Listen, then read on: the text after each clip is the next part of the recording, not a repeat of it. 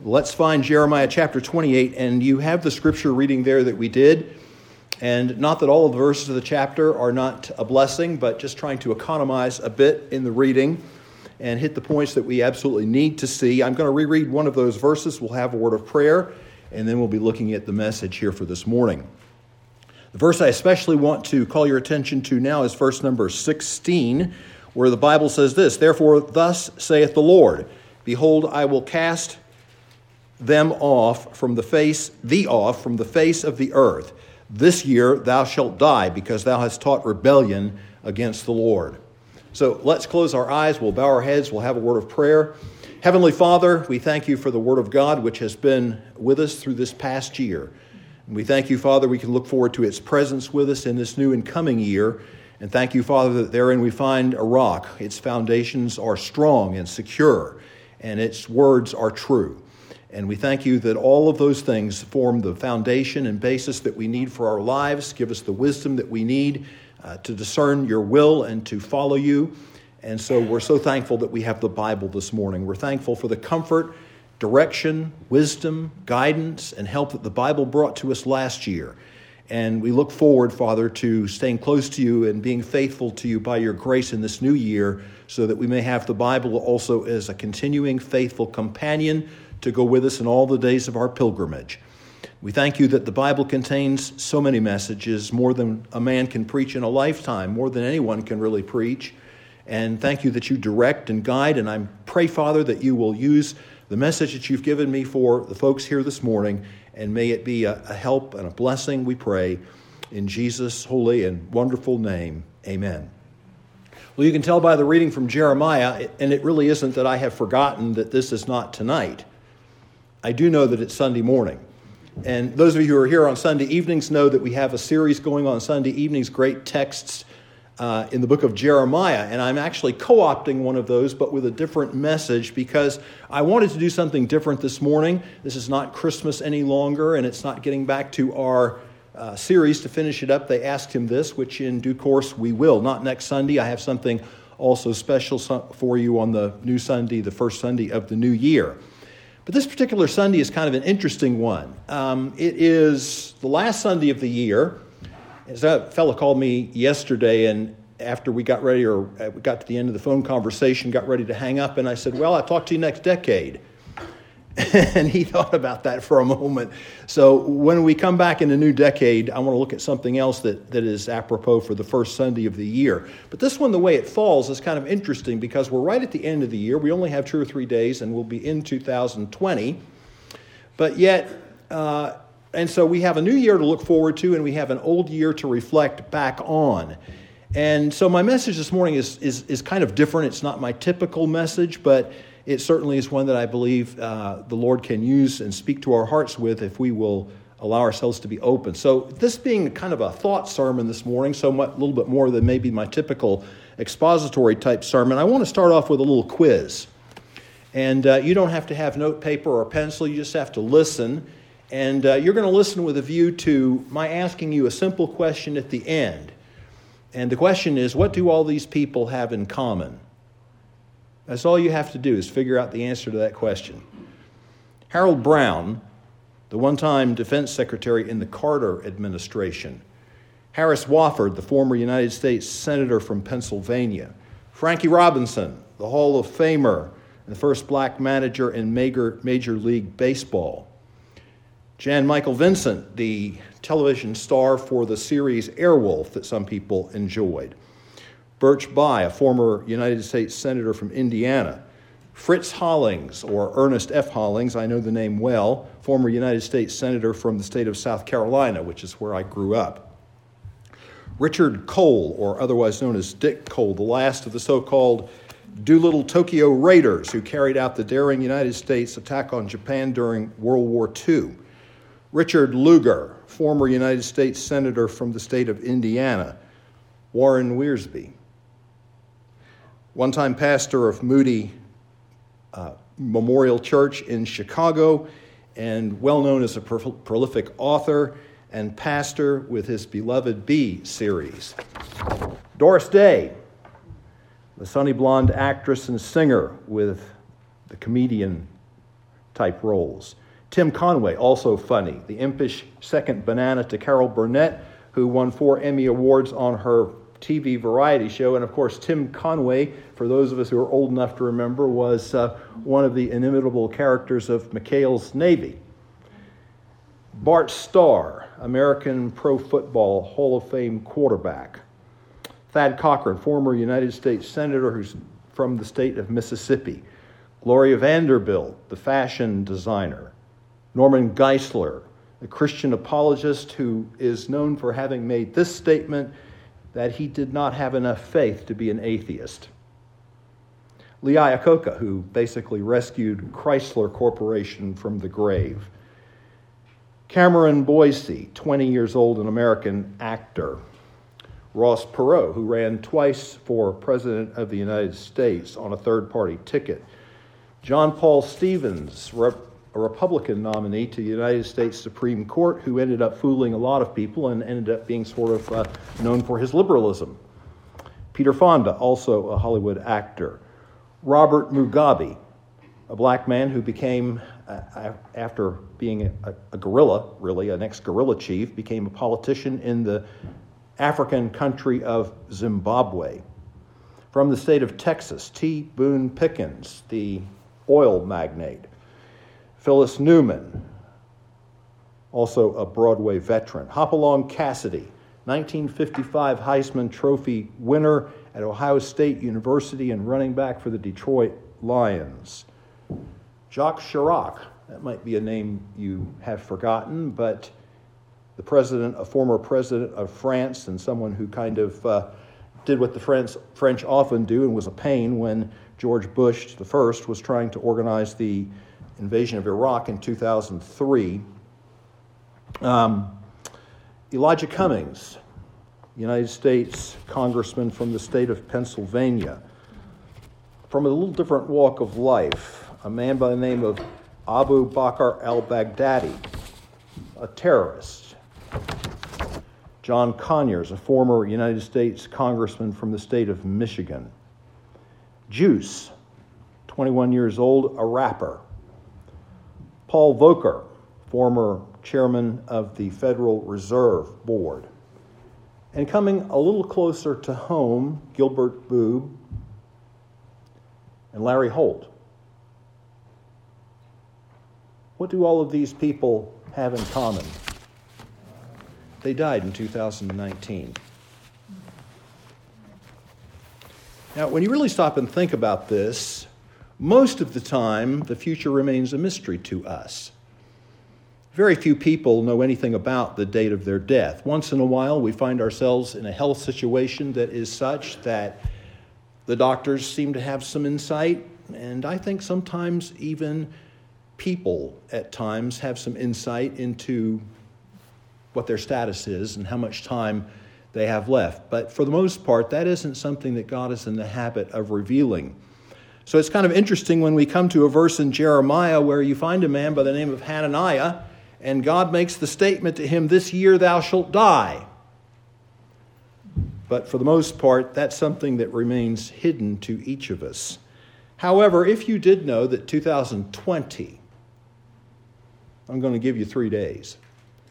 If you did know that 2020 would be the year in which you passed away, what would be your reaction to that?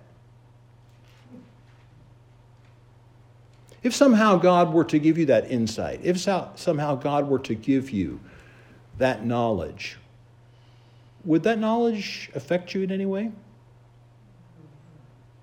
Would it change your plans for 2020? Would it make anything different for you in this new year?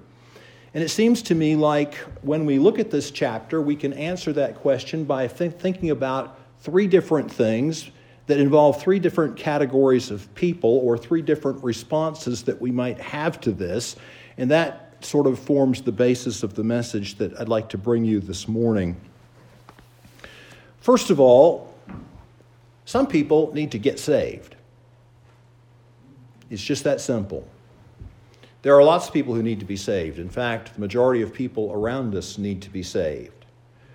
But there are many people who know something about the gospel and have been around church and have listened to the things of the Lord and been in Sunday school, and for whatever reason, they just haven't surrendered and they just haven't opened their heart to the Lord Jesus Christ. I think if I were in that position and knew that 2020 was going to be the year in which I left this world, I think I would want to get saved as fast as I could. This is certainly the case with Hananiah. This is kind of where the impetus of that thought comes from if you want to relate it to the chapter. It's urgent now with this man Hananiah. He's not a saved man. In fact, he's a prophet, but a false prophet, and that much becomes abundantly clear. It's clear enough that Jeremiah has been, and those of you who have been in these series messages on Sunday evening know this, that Jeremiah over and over again was called on by God to bring a message of judgment to the people. And then, even though the first wave of captivity had taken place and Jeconiah had been displaced and captives had been led into the land of Babylon, and there was a subservience, therefore, in the land, although the final sacking of Jerusalem hadn't taken place yet, but to King Nebuchadnezzar, because Babylon was, in essence, the world power at that time. Even though that message had been plain, clear from the lips of Jeremiah, you have this man who rises up, and there are some reasons for this we're not going to get in for time purposes this morning. If I brought you the other message on this, that the one from the series on Jeremiah, I would take more time. I don't want to take time for it this morning, but you have a man who rises up to basically contradict that message, so much so to the point that when Jeremiah comes to him with this message from the Lord at the end of the chapter, and he tells him, "This year thou shalt die," at the end of the verse, you'll notice he says, "Because thou hast taught rebellion against the Lord." If we want to get a little bit more background, without taking too much time for this, into just how clearly this man was a false prophet and how clearly he was contradicting God's word, just go back briefly with me to chapter 27, the chapter that immediately precedes, and let's just take a look at a few of the verses there. Verse number 1 says, "In the beginning of the reign of Jehoiakim, the son of Josiah, king of Judah, came this word unto Jeremiah the prophet." So here is going to be one of Jeremiah's messages. "Thus saith the Lord to me, make thee bonds and yokes and put them upon thy neck." So he's got a message, but he's got an illustration with which he's going to deliver that message, and that is these yokes, wooden yokes that he places upon his own neck, but also, as we continue reading, and send them, other yokes, to the king of Edom, and to the king of Moab, and to the king of the Ammonites, and to the king of Tyrus, and to the king of Zidon, by the hand of the messengers which come to Jerusalem unto Zedekiah, king of Judah. So it's thought that these representatives of these other city-states or kingdoms nearby Israel had sent messengers to Jerusalem. They were gathering together perhaps for a summit of sorts to try to figure out what they were going to do about the rising threats that Nebuchadnezzar and Babylon posed. And God says to Jeremiah, "I want you to take yokes, and you put one on your neck, and then you give one to each of these ambassadors or representatives, whatever you want to call them, so that they can take it home to their master, to the king, and tell him," what? Verse 4, "and command them to say unto their masters, Thus saith the Lord of hosts, the God of Israel, Thus shall ye say unto your masters, I have made the earth, and man, and the beasts that are upon the ground, by my great power and by my outstretched arm, and have given it unto whom it seemed meet, or fitting unto me. And now I have given all these lands into the hand of Nebuchadnezzar, king of Babylon, my servant. And the beasts of the field have I given also to serve him. And all nations shall serve him, and his son's son, until the very time of his land come, and many nations and great kings shall serve themselves of him. And it shall come to pass that the nation and kingdom which will not serve the same Nebuchadnezzar, king of Babylon, and that will not put their neck under the yoke of the king of Babylon, that nation I will punish, saith the Lord. With the sword and with the famine and with the pestilence will I consume them by his hand. Move over to verse 15. For I have not sent them, saith the Lord, yet they prophesy a lie in my name, that I might drive you out, and that ye might perish, ye and the prophets that prophesy unto you. And so Hananiah is one of this group of people that he's talking about when he says, verse number 10, for they prophesy a lie unto you, to remove you far from your land, and that I should drive you out. Why? Because they were preaching that message, peace, peace, when there is no peace. It ran contrary to what Jeremiah was entrusted by God to impart to people and what God had said. So when Hananiah comes along and makes a great display, I mean, if you paid attention to the verses that we read, and we did skip a few, but basically Hananiah kind of stands Jeremiah out and up. Here they are, they're in the temple, and Jeremiah is there, the priests are there, the people are there, so there's a crowd there. And he stands Jeremiah up because he says basically within 2 full years, this stuff that Jeremiah is telling you is nonsense. Within 2 full years, I will break the yoke, and says that this message is coming from the Lord. I will break the yoke of the king of Babylon. It's a different message, but I think that Jeremiah is a model in how you would respond to something like that. He doesn't lose his cool. The first thing he says is, amen, I hope you're right. It's not like he's being sarcastic or something like that. It's just I think he's trying to keep from having a problem of fisticuffs right there in the temple. We read a little bit later down, and it just says that after Hananiah continued to press this message, that Jeremiah just left and went his way. He didn't allow himself to become drawn into an ugly situation. He did say something to Hananiah, and then God subsequently gave him a greater message to give to Hananiah, which we picked up when we read at the end of the chapter. But even in what God said to Jeremiah, even though he was an unsaved man, he was a false prophet, he was guilty of teaching rebellion against the Lord, is what this tells us. And even though God dealt with that in a very stern way, yet there was mercy. Because if you look at what he says to Hananiah, this year thou shalt die. And if you want to know just how much mercy was there, we look down at the end, and it says in verse number 17, so Hananiah the prophet died the same year in the 7th month. Well, all of this that we've read about earlier in chapter 28 happened in the 5th month. That means that from the moment Jeremiah gave Hananiah that word from the Lord, this year thou shalt die, the clock was ticking. And he knew it was ticking. But in that God didn't strike him down dead right on that occasion, right then and there, God gave him 2 months. 2 months to ponder. What was he going to do? Remain a false prophet? Remain steadfast in his rebellion against the Lord with a hardened heart? Or would he respond to the fact that he had 2 months to make his peace with God, 2 months in which to make things right, 2 months in which to turn from his ways of rebellion against the things of the Lord and find peace and forgiveness through God's grace? If you knew that 2020 were going to be the year in which you left this world, it would be high time if you find yourself, even though you say, Pastor, I'm not a person like that. I don't go around teaching rebellion against the Lord. Well, we all have our sins, right?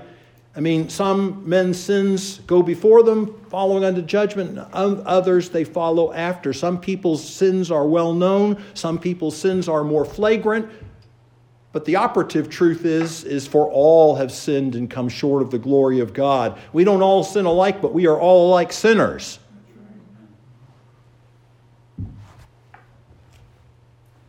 How would you use the time? God offers to you, sitting in this service today, another measure of his grace and another measure of his mercy. You say, I've been around church. I know all of this. Well, has it gotten from here to here? Do you know Christ as your Savior?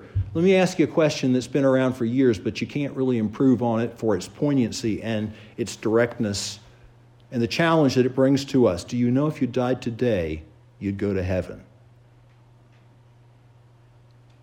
If you can't honestly answer that question, yes, I know.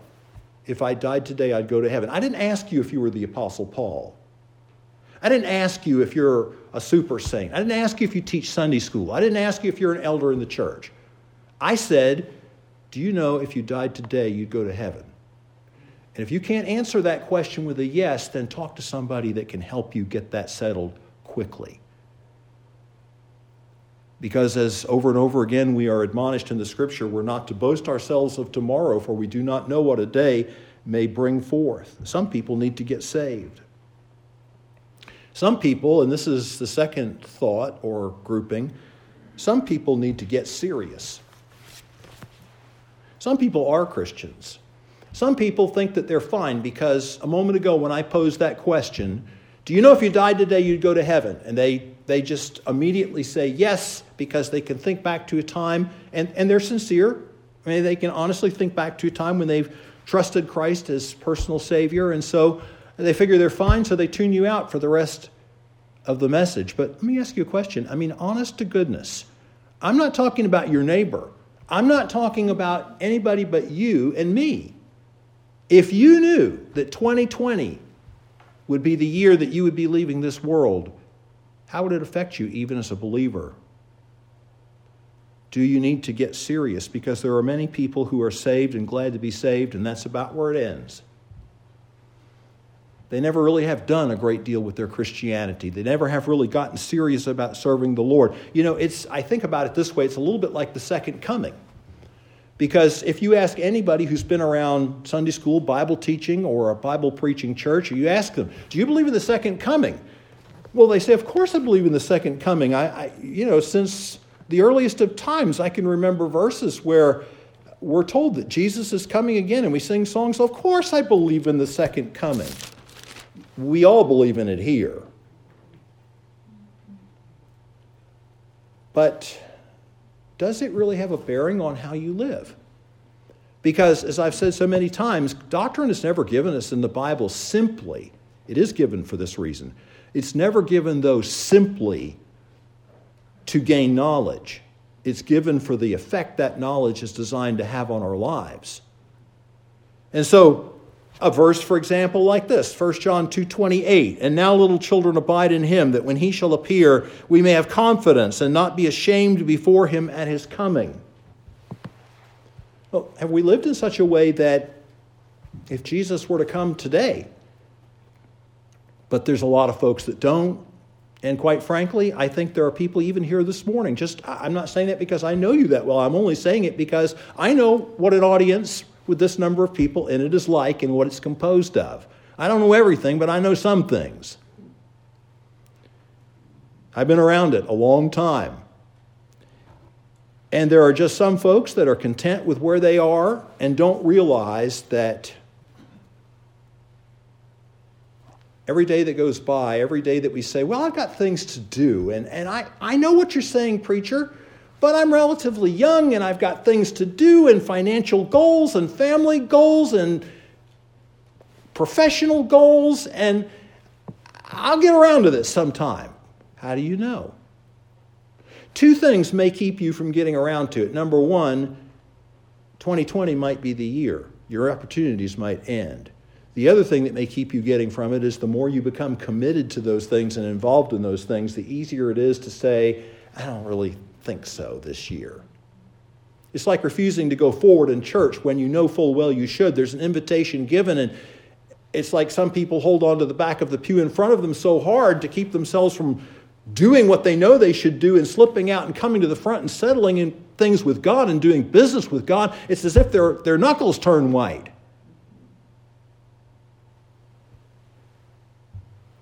It's a dangerous position to be in, truthfully. And then what's going to happen is what's described in 1 Corinthians chapter 3. And I'm sure you're familiar with that passage, so don't necessarily need to turn, but I do want to announce the scripture that I'm speaking about. But in 1 Corinthians chapter 3, verse 10, you have the verse that's on my dad's tombstone. For other foundation can no man lay than that is laid, which is Jesus Christ. That's a good verse for a tombstone. For other foundation can no man lay than that is laid, which is Jesus Christ. But then he goes on, but let every man... So you answered that question a moment ago and said, yes, I'm saved. But he goes on, but let every man take heed how he buildeth thereon. So other people are building on this foundation, and so are you. So there's a lot of applications that we can make from this, right? Because people around you are building on this foundation. Sunday school teachers, preachers, other people are building on this foundation. They're adding to the foundation of Jesus Christ that's now been laid in your life by virtue of you trusting him as your personal Savior. But so are you. You're building. What are you building with? And he tells us there are some people who are building with gold, silver, and precious stones, and there are other people who are building with wood, hay, and stubble. Did it ever occur to you? You know this scripture well, I know that. But did it ever occur to you that when you think about wood, hay, and stubble, that there's nothing inherently evil or wrong with those things? A lot of you use wood. Some of you burn it for your heat. Some of you build things out of it. There's nothing inherently wrong with wood. Hay, you feed livestock with that. Or if you're like the Egyptians, you try to make some bricks with it. Or the Israelites. These are all substances that we find in life that it's not like he named off things that are sinful and wrong. What's the difference between them? What's the problem? In the building materials, some are permanent, some are not. Some people take all of life and fritter it away with things that are impermanent. You live in this world, so by definition, you have to deal with a certain number of things that are impermanent because the world is passing away. This is what John tells us, is it not? The world is passing away and the lust thereof, but he that doeth the will of God abideth forever. In virtue of the fact that we live in this world, some things are impermanent. We deal with them every day. Don't you wish your car were not in that category? But they are impermanent. They have so many miles. It's sort of like knowing when you're going to die. No one tells you how many exact miles there are in this car until it gasps its last. Or until it gasps enough that you say, now I'm gasping at the repair bills. Don't know. I asked my mechanic not the other day, but back a ways. I said, Dave, so we're getting up here with a few miles on this car. What am I going to get out of this thing? Am I going to get 150? I'm like, oh, no, Pastor. He said, you keep up the maintenance like you always do. And he says, you'll get 200. But I don't know that I'm going to get 200.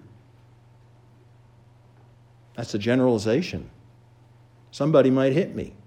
I might hit somebody. One of those deers that doesn't have that reflectorized tape you were talking about.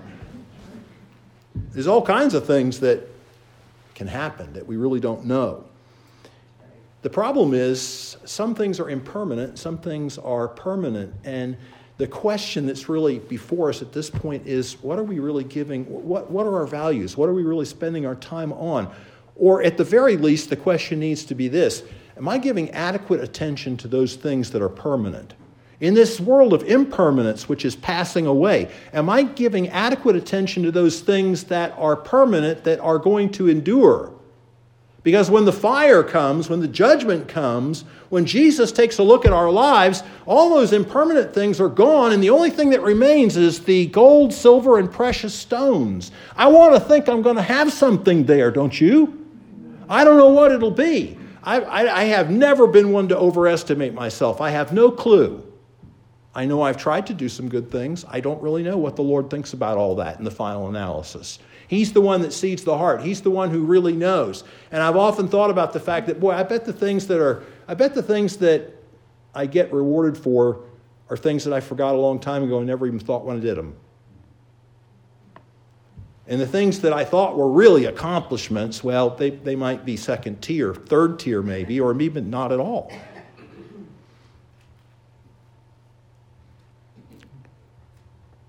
Often there are people, and sometimes it's young people, who just feel indestructible at this age in life. I named you one actor who was 20 and one rapper who was 21. That's the thing, see. In that list of people, they come from all walks of life, embraced all professions. The Doolittle man, the raider on Japan, was 103. He was the oldest name I read you in that list, but there were a number of people who were older. There were people who were younger. The terrorist I read off for you was 48. If you read obituaries, and I mean, I don't I only do it as a matter of knowing what's going on because it affects me. It's not that I have a morbid curiosity, but you find them there from all walks of life, from all ages. But sometimes when we're younger in life, we have this mistaken idea that we're indestructible and that we have all of this time out in front of us and before us, and you know what? You don't have any guarantee of that.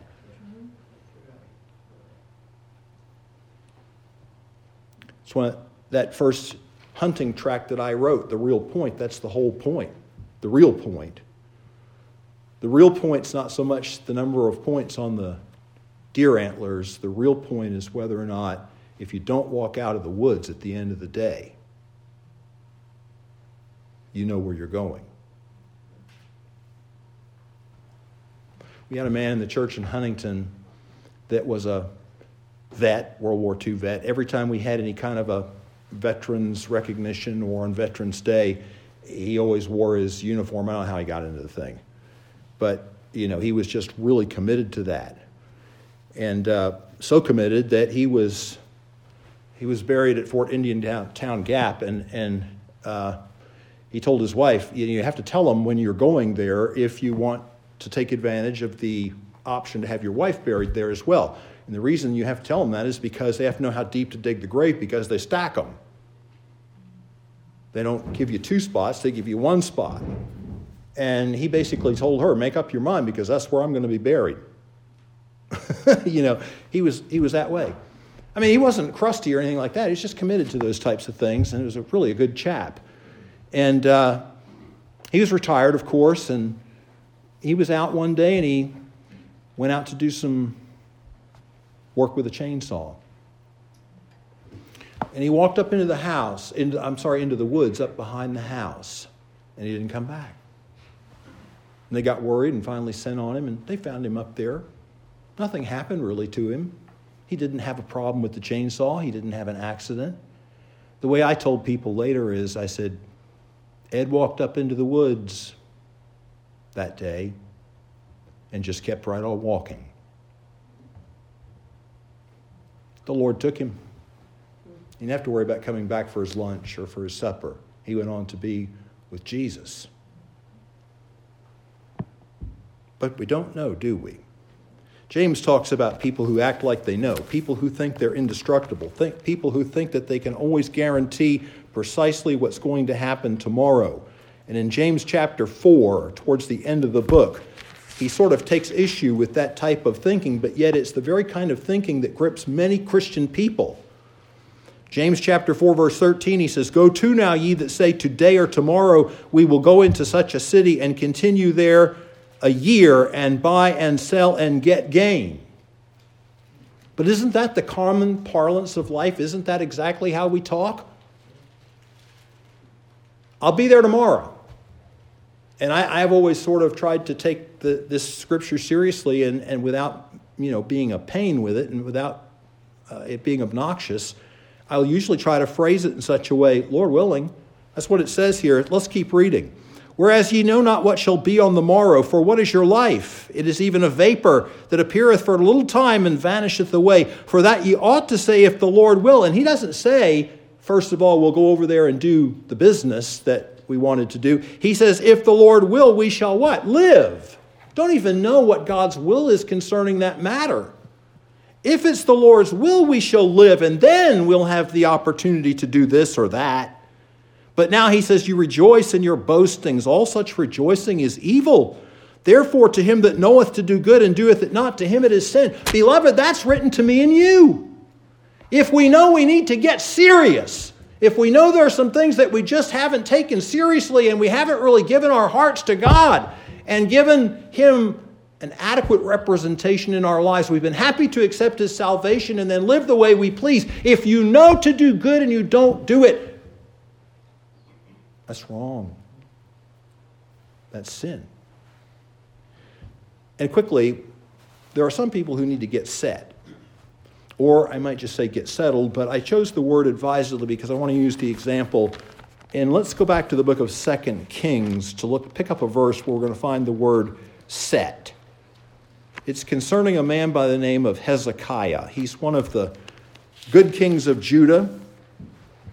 It's one of the revivalist kings, so he's obviously someone that we would sort of, in our language, we would sort of consider him a dedicated believer, a dedicated Christian. But listen to the message that he gets, talking about unusual messages from the Lord. Verse number 1 of 2 Kings 20 says, "In those days Hezekiah was sick unto death. And the prophet Isaiah the son of Amos came to him and said unto him, Thus saith the Lord, Set thine house in order, for thou shalt die and not live."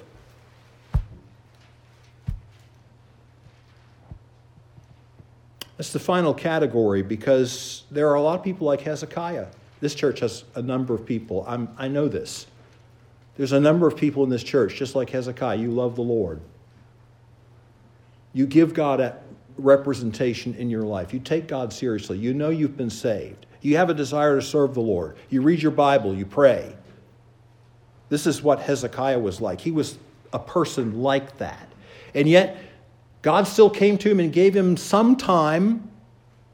Now, you know the story. He pouted and went on about it, and God gave him another 15 years, and he may have been better to simply take the first deal, because he got into some things that weren't the greatest, left a couple of, you could recover from them, but he left a few little blemishes on his record that he didn't have had he gone with God's original plan. God always has the best plan.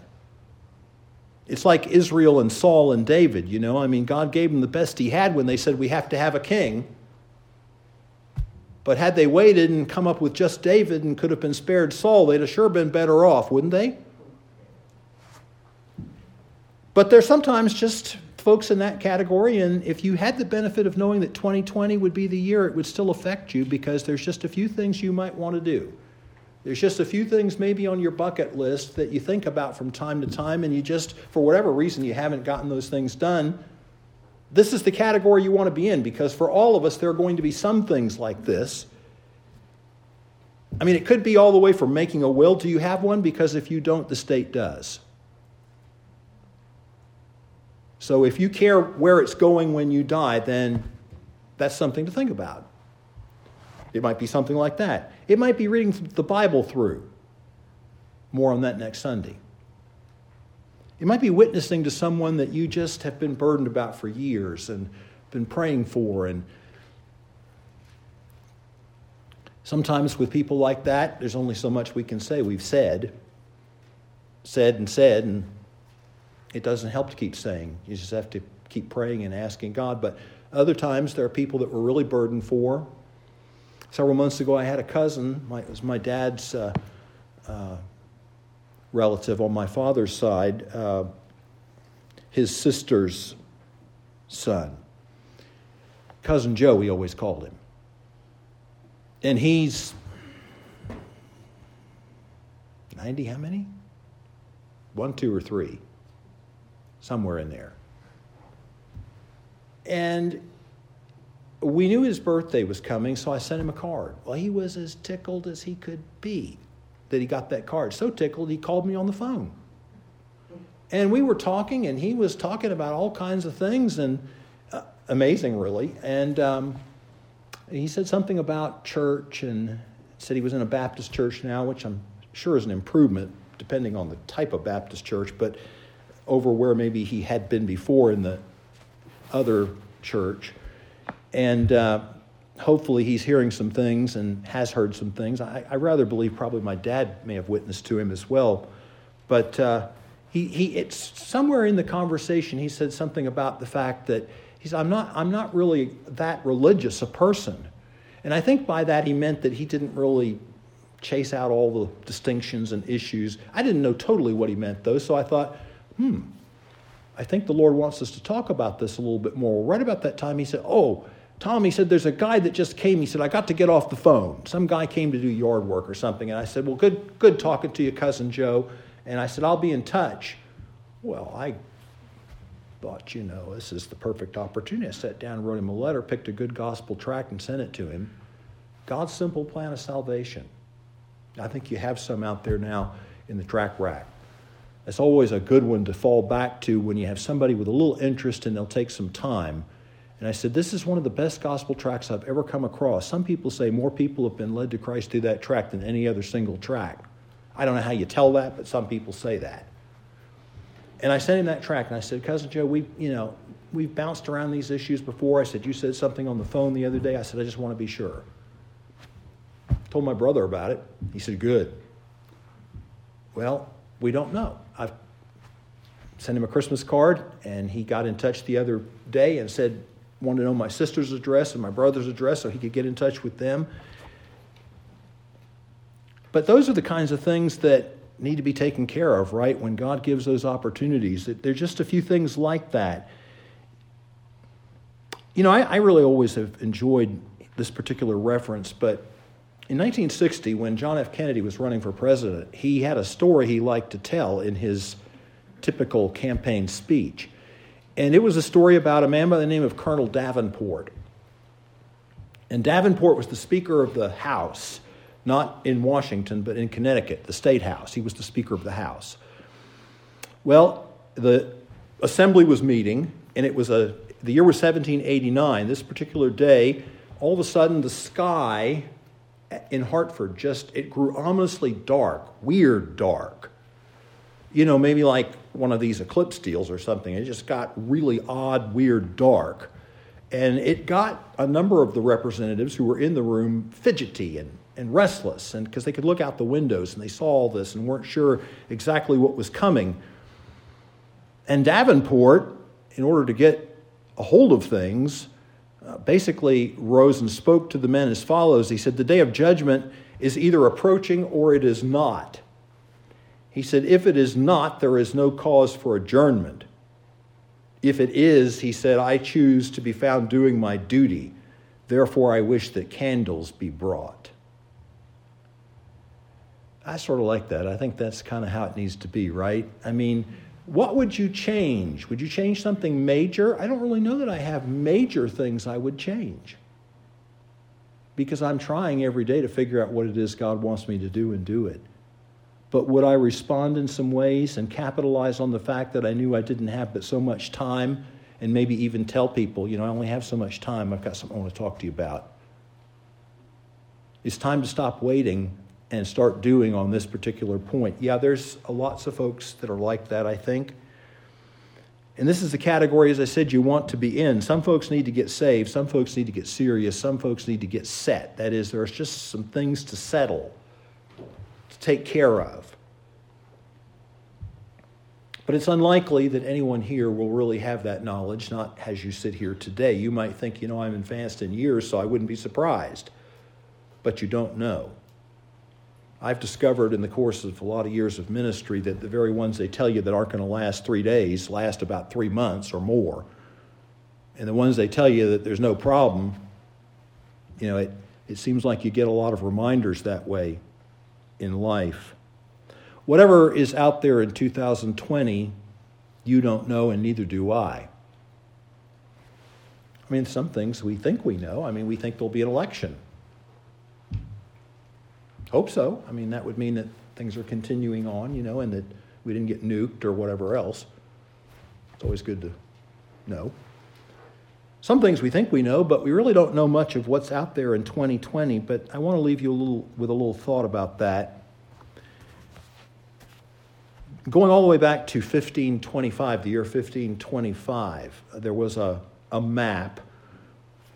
I'm sure you can think that it was crude by today's standards, but nevertheless, the person who drew the map was attempting to draw the coastline of North America, the American coastline, and the adjacent waters. And this map that he drew came into the possession of the British Museum in London.